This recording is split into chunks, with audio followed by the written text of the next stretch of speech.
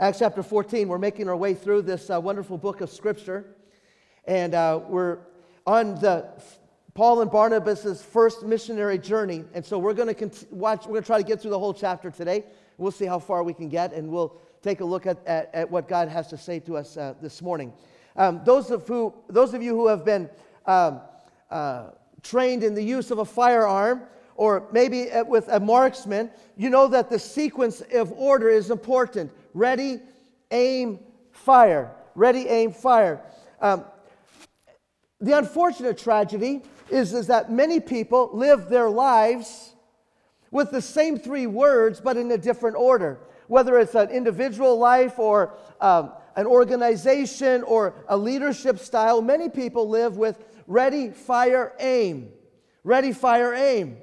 And the result is that we live our lives without a singular focus, without a clear target, or one aim. And so as I was thinking about this passage this morning, my mind went to missionary Jim Elliot, who before his 30th birthday, his life had been taken by the people he was trying to reach with the gospel. In the summer before his senior year of college at Wheaton College, he wrote these words in his journal. He makes his ministers a flame of fire. Am I ignitable? He asked. God deliver me, he continued, from the dread of asbestos of other things. Saturate me with the oil of the Spirit that I may be a flame. But flame is transient, often short-lived. He's like 21 or 22 years old. How prophetic these words were for his life. Canst thou bear this, my soul, short life? And then he prays, make me thy fuel, flame of God. Now, Elisabeth Elliot, who wrote the biography of her husband through Gates of Splendor, wrote these words to describe what type of man Jim was. She said, the man who wrote these words was no recluse. He was an American college senior, school champion wrestler, president of the Student Foreign Mission Fellowship, amateur poet, and class representative on the student council. Jim was warmly admired by his peers. He was known as one of the most surprising characters on campus, with a delightful sense of humor. And after graduating from Wheaton in 1949, Jim spent 10 days to be alone with the Lord in prayer, seeking God's direction on his life, whether he should go to Ecuador or not as a missionary. And when he was given the assurance of the Lord that this was his will for his life, he was all in. And people tried to deter him. They recognized his potential, his leadership capacity, and they said, you would be better served, your life would be better served by serving the church in the United States. And Jim replied with these words, I dare not stay home while the Quichua Indians perish. What if the well-filled church in the homeland needs a stirring? Or what if the church in the United States needs a revival? They have the scriptures, Moses, the prophets, and a whole lot more. Their condemnation is written in their bank books and on the dust of their Bible covers. And so with this resolve, 1952, Jim set out for Ecuador to reach the Auca Indians of the Quichua tribe. And before his 30th birthday, his life had been taken. And some would say, what a waste. What a tragic waste. But Jim Elliot reminds me of another brother in Christ who had the same kind of resolve, the Apostle Paul. The Apostle Paul stated his singular focus in Acts chapter 20, verse 24. However, I consider my life worth nothing to me. My only aim is to finish the task, or to finish the race and complete the task the Lord has assigned me. The task of testifying of the good news of God's grace. Paul would say, my only aim, my life is not important to me. My only aim is my singular ambition, my one focus, my one drive in life is to finish the race, complete the task the Lord has given me. The question is, do we have that kind of a task? Do we have that kind of singular focus in our lives? Acts chapter 14. Paul and Barnabas have been sent out from the church in Antioch, Syria, as missionaries to be witnesses of Jesus Christ and to make disciples of all nations. Luke, the human author of the book of Acts, has organized this chapter, this last part of their missionary journey, around 4 places. And we're going to visit these 4 places in southern Galatia, modern-day Turkey today. In verses 1 through 7, we're going to be in a place called Iconium. And from Iconium, in verses 8 through 19, we're going to travel down to Lystra. And from Lystra, we're going to go to Derbe in verses 20 and 21. And then in verse 21, all the way to the end of the chapter, we're going to return home. And what I want you to see this morning is what happened in those 4 places. There's a key word that I want to bring to your attention this morning, and that is the word disciples. Disciples. We saw it last Sunday in the last verse of Acts chapter 13, where it says in verse 52 that the disciples in Iconium, in the midst of all the persecution and opposition that they were facing, the disciples were filled with joy and the Holy Spirit. And we're going to see that word again. It's going to show up in verse 20, verse 21, verse 22, and verse 27, verse 28 rather. So 20, 21, 22, and 28. And so let's read God's word this morning. I want us to journey through the 4 places with the focus on what does it mean to make disciples. If there is the one thing that the Lord Jesus Christ has left for His church to do, and that is to take the gospel into all the world and make disciples, how do we live with that kind of singular focus and singular resolve? Hopefully this will stay on. If not, we'll figure something out. All right, here we go. If you have God's word, let's read God's word together. In Iconium, John, we're skipping a bunch of slides here, so if you want to hop down. In Iconium, what we have here, what we're going to find here is Iconium. Paul and Barnabas are going to have to flee. They're going to have to take refuge, all right? So let's read these verses here, verses 1 through 7. I'll make a few comments. At Iconium, Paul and Barnabas went as usual into the Jewish synagogue. Iconium was about 20 miles southeast of Antioch, Pisidia, there in southern Galatia where we were last Sunday. So they're going southeast through the mountain range. They're on the King's Highway. They're going from mountain peak to mountain peak, right? And Antioch, Pisidia was a mountain city. Iconium was a mountain city. And they spoke so effectively that a great number of Jews and Greeks believed. Verse 2, but the Jews who refused to believe stirred up other Gentiles and poisoned their minds against their brothers. So Paul and Barnabas spent considerable time there, speaking boldly for the Lord, who confirmed the message of His grace by enabling them to perform signs and wonders. And the people of the city were divided. Some sided with the Jews, others with the apostles.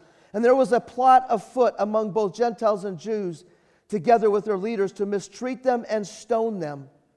But they found out about it.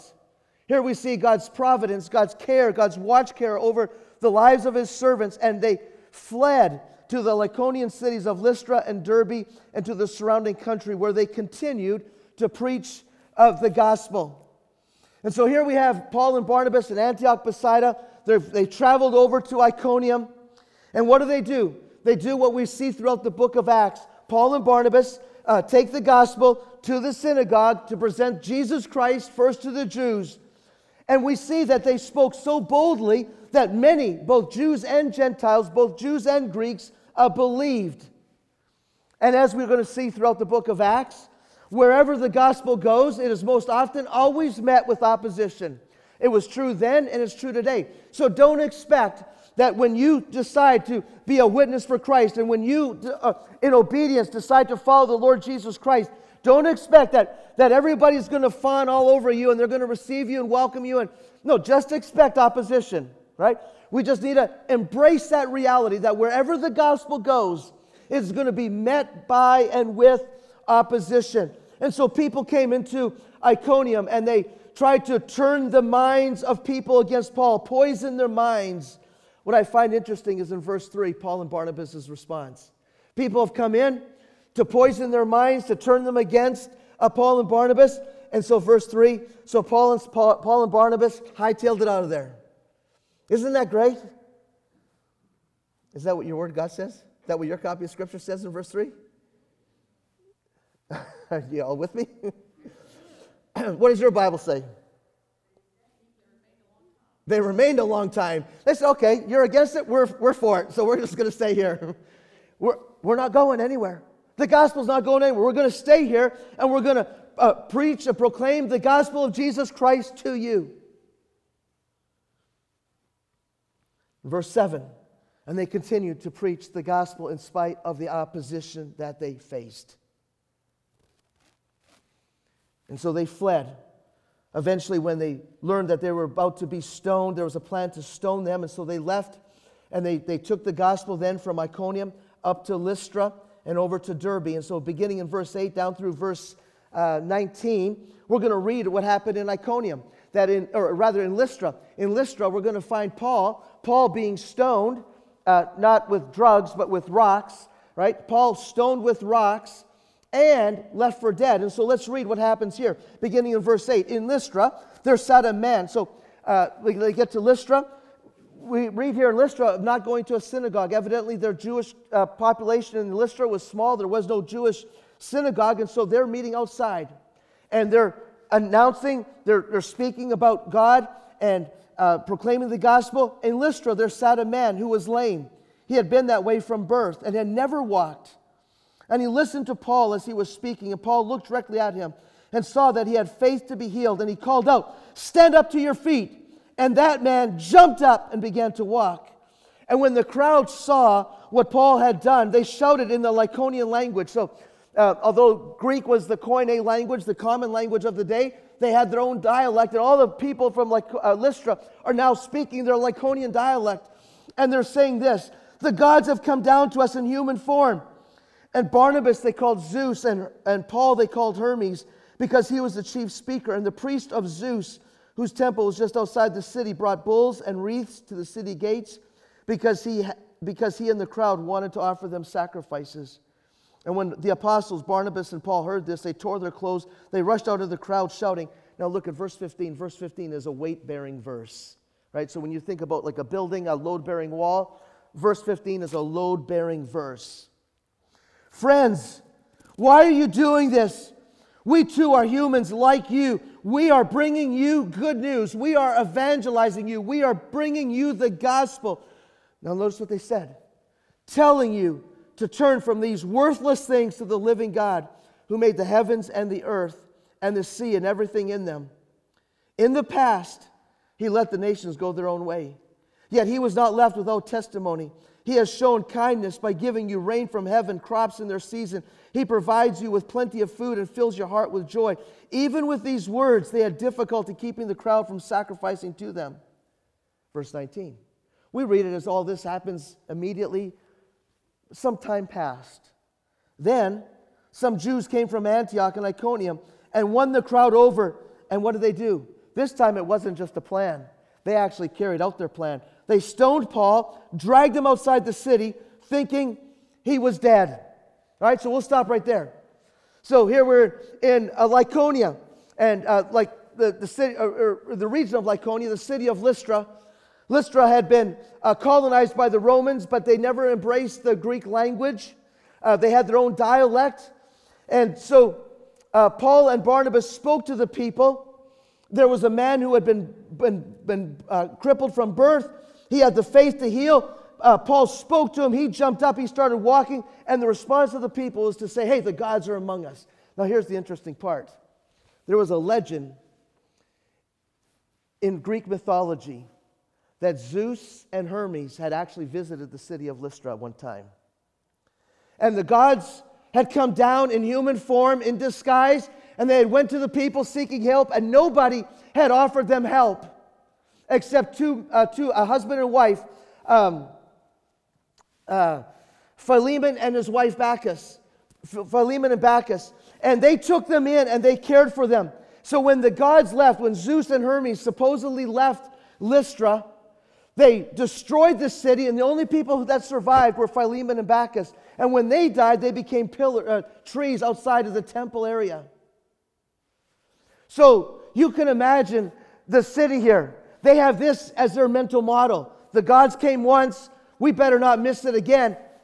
This dramatic sense of power. then this has to be from the gods are with us. Zeus is this, Barnabas is Zeus. Hermes is the main speaker. That's Paul. And so the Zeus and Hermes, and they started wanting to worship them until Paul and Barnabas heard what was going on, and they put a stop to that.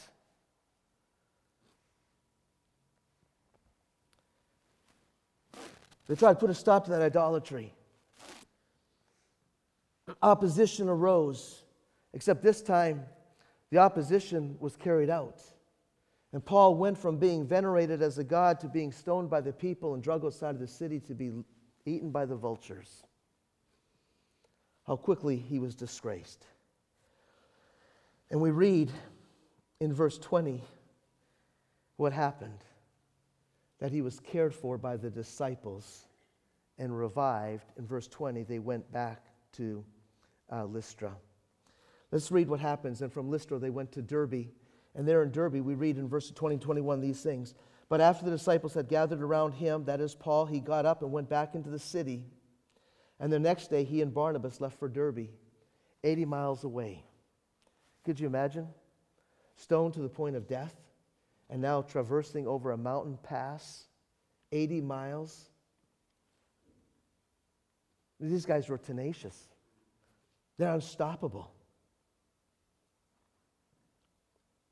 They left for Derbe, verse 21. And they preached the gospel in that city and won a large number of disciples. And we'll stop right there. We'll pick that up, the rest of that here in a moment. We don't know how long they were in Derbe, but they did the one thing that they were told to do, and that is to make disciples. On their way back, so they made disciples in that city. And so they had spent some time there working, and then beginning in the second part of verse 21 down to the end of the chapter, we read of their return. And what I want you to notice of what happened on their return is that they were strengthening the disciples and they were establishing churches. Now think about this.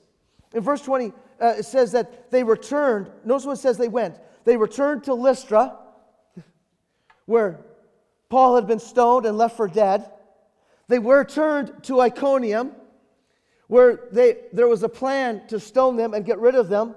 And then they returned to Antioch, which was Antioch of Pisidia, where we saw last Sunday, where they were driven out. Now let me ask you a question. If you had that kind of behavior, are you going back? If you received that kind of treatment, are you going back? What would possess these men to go back the way that they came? Well, that's the only way home. No, that's not the only way home. In fact, the shortest distance home was to keep on going east. Through the mountain pass down into Syria, they're home. But oh no, they're going back the way they came. Why? Because they had a purpose, and the purpose was to bring the gospel, or was to strengthen the disciples and establish the churches. Look what we read in verse 22 down to the end of the chapter. We'll start back up in verse 21. Then they returned to Lystra, Iconium, and Antioch, doing what? Strengthening the disciples and encouraging them to remain true to the faith. And this is what they said. We must go through many hardships to enter the kingdom of God, they said. Paul and Barnabas appointed elders for them in each church, and with prayer and fasting committed them to the Lord in whom they had put their trust. And after going through Pisidia, they came to Pamphylia. Pamphylia is in the region right along the Aegean Sea there, the Mediterranean Sea rather. And they came to Pamphylia, and they preached the word in Perga. That was the city that they first landed in. That's where Paul became sick, most likely contracting what many believe malaria. And then they went over to Attalia, which was the port city. And from Attalia, they sailed back to Antioch, that is Antioch, Syria. And where they had been committed to the grace of God for the work they had now completed. And notice what happened on arriving there. They gathered the church together and reported all that God had done through them and how he had opened the door of faith to the Gentiles. You're just thinking, what door? Man, you're driven out. Your plans are to stone you. You were stoned. What door was opened? God opened the door. God is always at work to the Gentiles. And they stayed there a long time with the disciples. Right? And so the final moments that we have, allow me to spend the few moments that we have to think through what does it take to live with the singular purpose of making disciples. What does it take? 5 essentials to making disciples. You're thinking, well, you're not going to get through that in a short amount of time. Trust me, we're going to get through it in a short amount of time. Here we go. Ready? Number 1, 5 essentials of making disciples. Discipleship begins with conversion. Discipleship begins with conversion. This is that weight-bearing verse in verse 15. The whole idea of turning. Notice the emphasis on conversion. They went into each city, each area with the gospel. Discipleship begins with people hearing and receiving, believing the gospel. You cannot be a disciple without conversion. Verse 1, they went there and they spoke in such a way that many believed. Verse 7, they stayed and they continued on proclaiming the gospel. Verse 20, they went into Derbe and they brought the gospel. In verse 25, they went to Perga and there they spoke the word of God. But most clearly is verse 15, when they were in Lystra and the people wanted to offer them sacrifices, imagining that Paul and Barnabas were the Greek gods of Zeus and Hermes.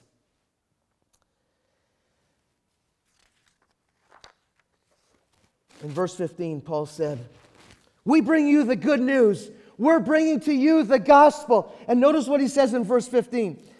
We're bringing you the good news, telling you to turn from the worthless things to the living God. That's the essence of conversion. It's turning from empty things, vain things, false things that cannot save you, to the true and living God. And he defines who this living God is, who made the heavens and the earth and the seas and everything that is in them. The God who is the creator of everything. But conversion means turning. What does conversion mean? Give me one word. Turning, right? Turning from empty things to the living God. This is conversion. This is where discipleship begins. Discipleship means turning from secularism. The secularism says there is no God. Conversion means turning from humanism, where man is God. Conversion means turning from hedonism that says pleasure is my God. Conversion means turning from materialism, which says money is my God. Conversion means turning from paganism that says there is no God. Conversion means turning from pantheism that says everything can be God. And they brought this message of the gospel that you need to turn from empty things, vain things, to the living God. Without turning, there's no discipleship. The Apostle Paul, when he was standing on trial for his life, spoke about what the Lord Jesus had called him to do at his salvation. In Acts chapter 26, verse 18, we read these words. The Lord Jesus, speaking to Paul, said, I am sending you to open their eyes and turn them from darkness to light, from the power of Satan to God, so that they may receive forgiveness of sins and a place among those who are sanctified by faith in me. Did you see that? They needed to turn from the power of Satan to God. They needed to turn from darkness to light. In his letter to the Thessalonians, Paul would write what others were saying about the church in Thessalonica.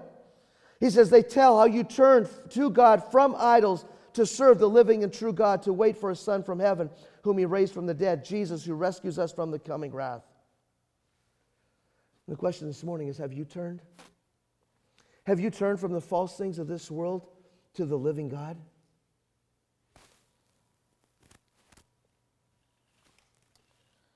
Discipleship begins here. Discipleship isn't, you suddenly living the best you ever. That's not discipleship. Discipleship begins with conversion, where you turn from the false gods to Jesus Christ for the forgiveness of sin. Number 2, discipleship is measured by continuation. Discipleship is measured by continuation. Did you catch how Paul and Barnabas strengthened the disciples there in verse 22? Notice, let's look again at verse 22. They returned to Lystra, Iconium, and Antioch, verse 21, verse 22, strengthening the disciples and encouraging them to remain true to the faith, saying to them, we must go through many hardships to enter the kingdom of God. We must go through many hardships to enter the kingdom of God. Right? Paul and Barnabas exhorted, encouraged these new believers in Jesus Christ to continue in the faith. Now, true discipleship is measured by continuing in the faith. Jesus himself said in John chapter 15, if we're going to be a disciple, if we're going to be his followers, we must continue with him. We must abide in him, and his word must abide in us. Discipleship is not fire insurance. You understand that? Where I pray a prayer, get me out of hell, and then I can live for myself and do my own thing. Conversion is turning from these false gods to the living God, and then I continue on in that way with the living God. That is what conversion and discipleship looks like. I continue on in that way. This was the message of the early church. When Barnabas was sent by the apostles in Jerusalem up to Antioch of Syria, he encouraged the Christians there and exhorted them to continue to remain true to the Lord. Acts chapter 11, verse 23.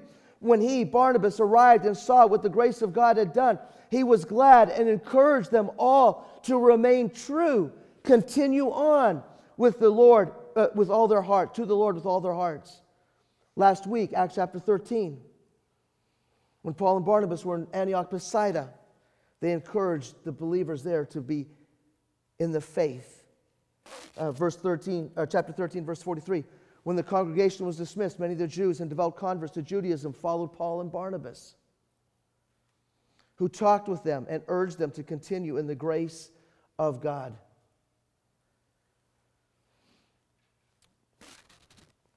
And so discipleship is marked by continuation. Now notice what their message was. Notice how they spoke. Did you catch what they said in verse 22? We must go through many hardships to enter the kingdom of God. Now let's think about that. We must go through many hardships to enter the kingdom of God. Their message to these believers to continue on and say, listen, it's not going to be easy to follow Jesus Christ in this world. You're going to be met with opposition. There is going to be affliction. There's going to be trouble in front of you. The prosperity gospel that is so popular and so prevalent today, that God wants to give you the best life ever, and He wants to make you healthy and wealthy. That's a false gospel. That's a false gospel. Notice what they said. We must go through many trials, hardships, afflictions to enter into the kingdom of God. Right? This isn't the kind of trouble that says, oh man, my car won't start. Right? That's not the trouble. I can't pay my credit card because I ate out too much last month and I have too many downloads, stream, whatever, app, you got it. All right. I can't pay my credit card. That's not what he's talking about. These are the afflictions of following Jesus Christ. Listen, brothers and sisters. Listen to me. What we have known in the United States is changing in front of our eyes. There will be a concerted effort to silence we, the Christians. The moral and social agenda of our nation is anti-biblical and ungodly. You and I, we are the salt and the light. And as followers, disciples of Jesus Christ, our lives must be marked by continuation. We must go through many hardships, trials, afflictions to enter into the kingdom of God.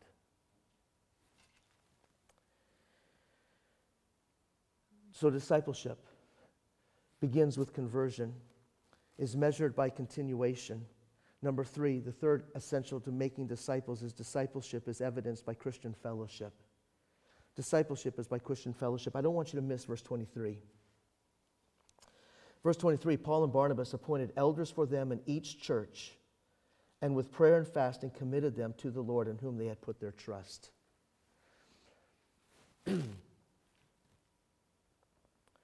Paul and Barnabas appointed for them elders in every church, in every city.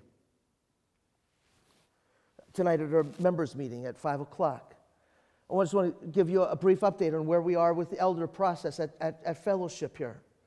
Not significant progress, but important progress. I want you to be updated on that. We need to be in prayer about this. But the question that we need to ask here ourselves in this passage here is, why did they appoint elders? Why did Paul and Barnabas risk trouble and hardship to go back to these cities where they were rejected, oppressed, and harassed to appoint elders. What is the significance of this? Because we in the body of Christ need to be under the spiritual care, watch care of godly men. Listen, we don't drift into obedience. The opposition of the world, the desires of the flesh are too great. And so God has formed His body, the church, so that together we might live as God's people in this world. He's given us spiritual gifts so that we might edify one another. We need the body of Christ. All of this is implied in that verse where it says that they went to them and appointed elders for every church, for them in every church. I think of what an early church father wrote. No man can have God for his father unless he has the church for his sister. John Wesley wrote, no man ever went to heaven alone. He must either find friends or make them. And the idea here is this, is that, and I've said it before and you've heard it, is that the Christian life is never to be lived in isolation or independence. We're not to be lone rangers. How easy it is for us in this age to, well, I just listen to a podcast. I don't need that church. I can just watch something on television or online. I don't need to be part of a local body. That's not how God has designed His church. We have to figure out how we're going to meet together. And whatever the future holds, whether it means that we have to, like they do in China, small house churches, whatever we have to do, we have to figure out how we can, as the people of God, meet together. Life in the church is essential to discipleship. Our problem, our challenge, is that we have made the church what God has not intended it to be. For the most part in the United States, we have treated the church as a business enterprise. We have treated the church as a business enterprise. And by that, we'll hire the paid professionals to do the ministry. And I'm going to shop for a church. I'm going to look for a church that meets my needs. And when the services decline and I don't get what I need, well, I'll go from Costco to Walmart or whatever, you know? And we apply that to the church. Listen, the church is not something we attend. It's not an event we mark on our calendar. The church is who we are. Discipleship is evidenced by participation in Christian fellowship. Number 4. The fourth essential making disciples is discipleship is supported by prayer. Did you see what they did? They appointed elders in every church, and with prayer and fasting. And praying and fasting. And praying and fasting, they committed them to the Lord in whom they had put their faith. It's what the Apostle Paul wrote in Romans chapter 12. Be joyful in hope. Be patient in affliction. Be faithful in prayer, or be devoted to prayer. And so prayer is the atmosphere, the environment, the culture of discipleship. Prayer is what makes discipleship happen. And you go through the book of Acts, one of the things you find out about the church is that the church is a praying church. That without prayer, we're not going to be doing anything for God. There's not going to be anything of eternal significance happening. Discipleship is going to be support. The efforts of the church are going to be always supported, undergirded by prayer. One of the things we're going to be doing this evening at members' meeting is we're going to be taking time to pray together as God's people, as God's body. And number 5, discipleship. I have discipleship results in. I was thinking about this last night. It might be better to say discipleship is grounded on a firm conviction. Discipleship is grounded on a firm conviction. Let me try to explain it this way. Notice the last part of verse 23. Having appointed elders for them in every church and prayed and fasted over them, what do? They committed them to the Lord in whom they had put their trust. The idea here of the word committing is to take something and set it before someone. They took these believers, these disciples, these newly formed churches, these recently appointed elders, and they set them before the Lord, in whom they had believed. Paul and Barnabas, they couldn't be everywhere at one time. Paul and Barnabas, they couldn't care for the church 24/7. But the Lord could, and the Lord would, and the Lord did. Those of you who know me, right? I like to get my hands on everything. You don't have to agree so fast, Pam.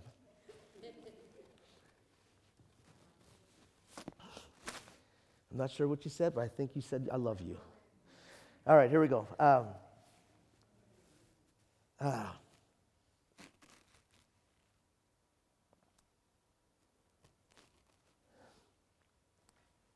And we can't control everything. And we can't control and watch over every decision everyone makes and make sure that everybody's walking with the Lord, but the Lord can watch over everyone. And so we need to put our lives and the people that we love into the hands of the Lord. We need to put the church into the hands of the Lord. And Paul and Barnabas, I think, were modeling for these newly formed churches and newly appointed leaders, and they're modeling for us what it means, this core conviction that all of our efforts have to be grounded on this core conviction, and that is the Lord in whom we've put our belief is sufficient. That's the conviction. It's what Paul would write at the end of his life to Timothy. This is why I'm suffering as I am. Yet this is no cause for shame, because I know in whom I have believed, and I am convinced that he is able to guard what I have entrusted to him until that day. That's the conviction.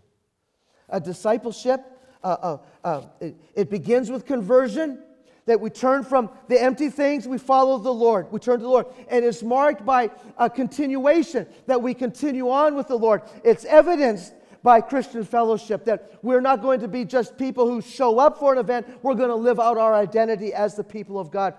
Discipleship is going to be supported by the atmosphere of prayer.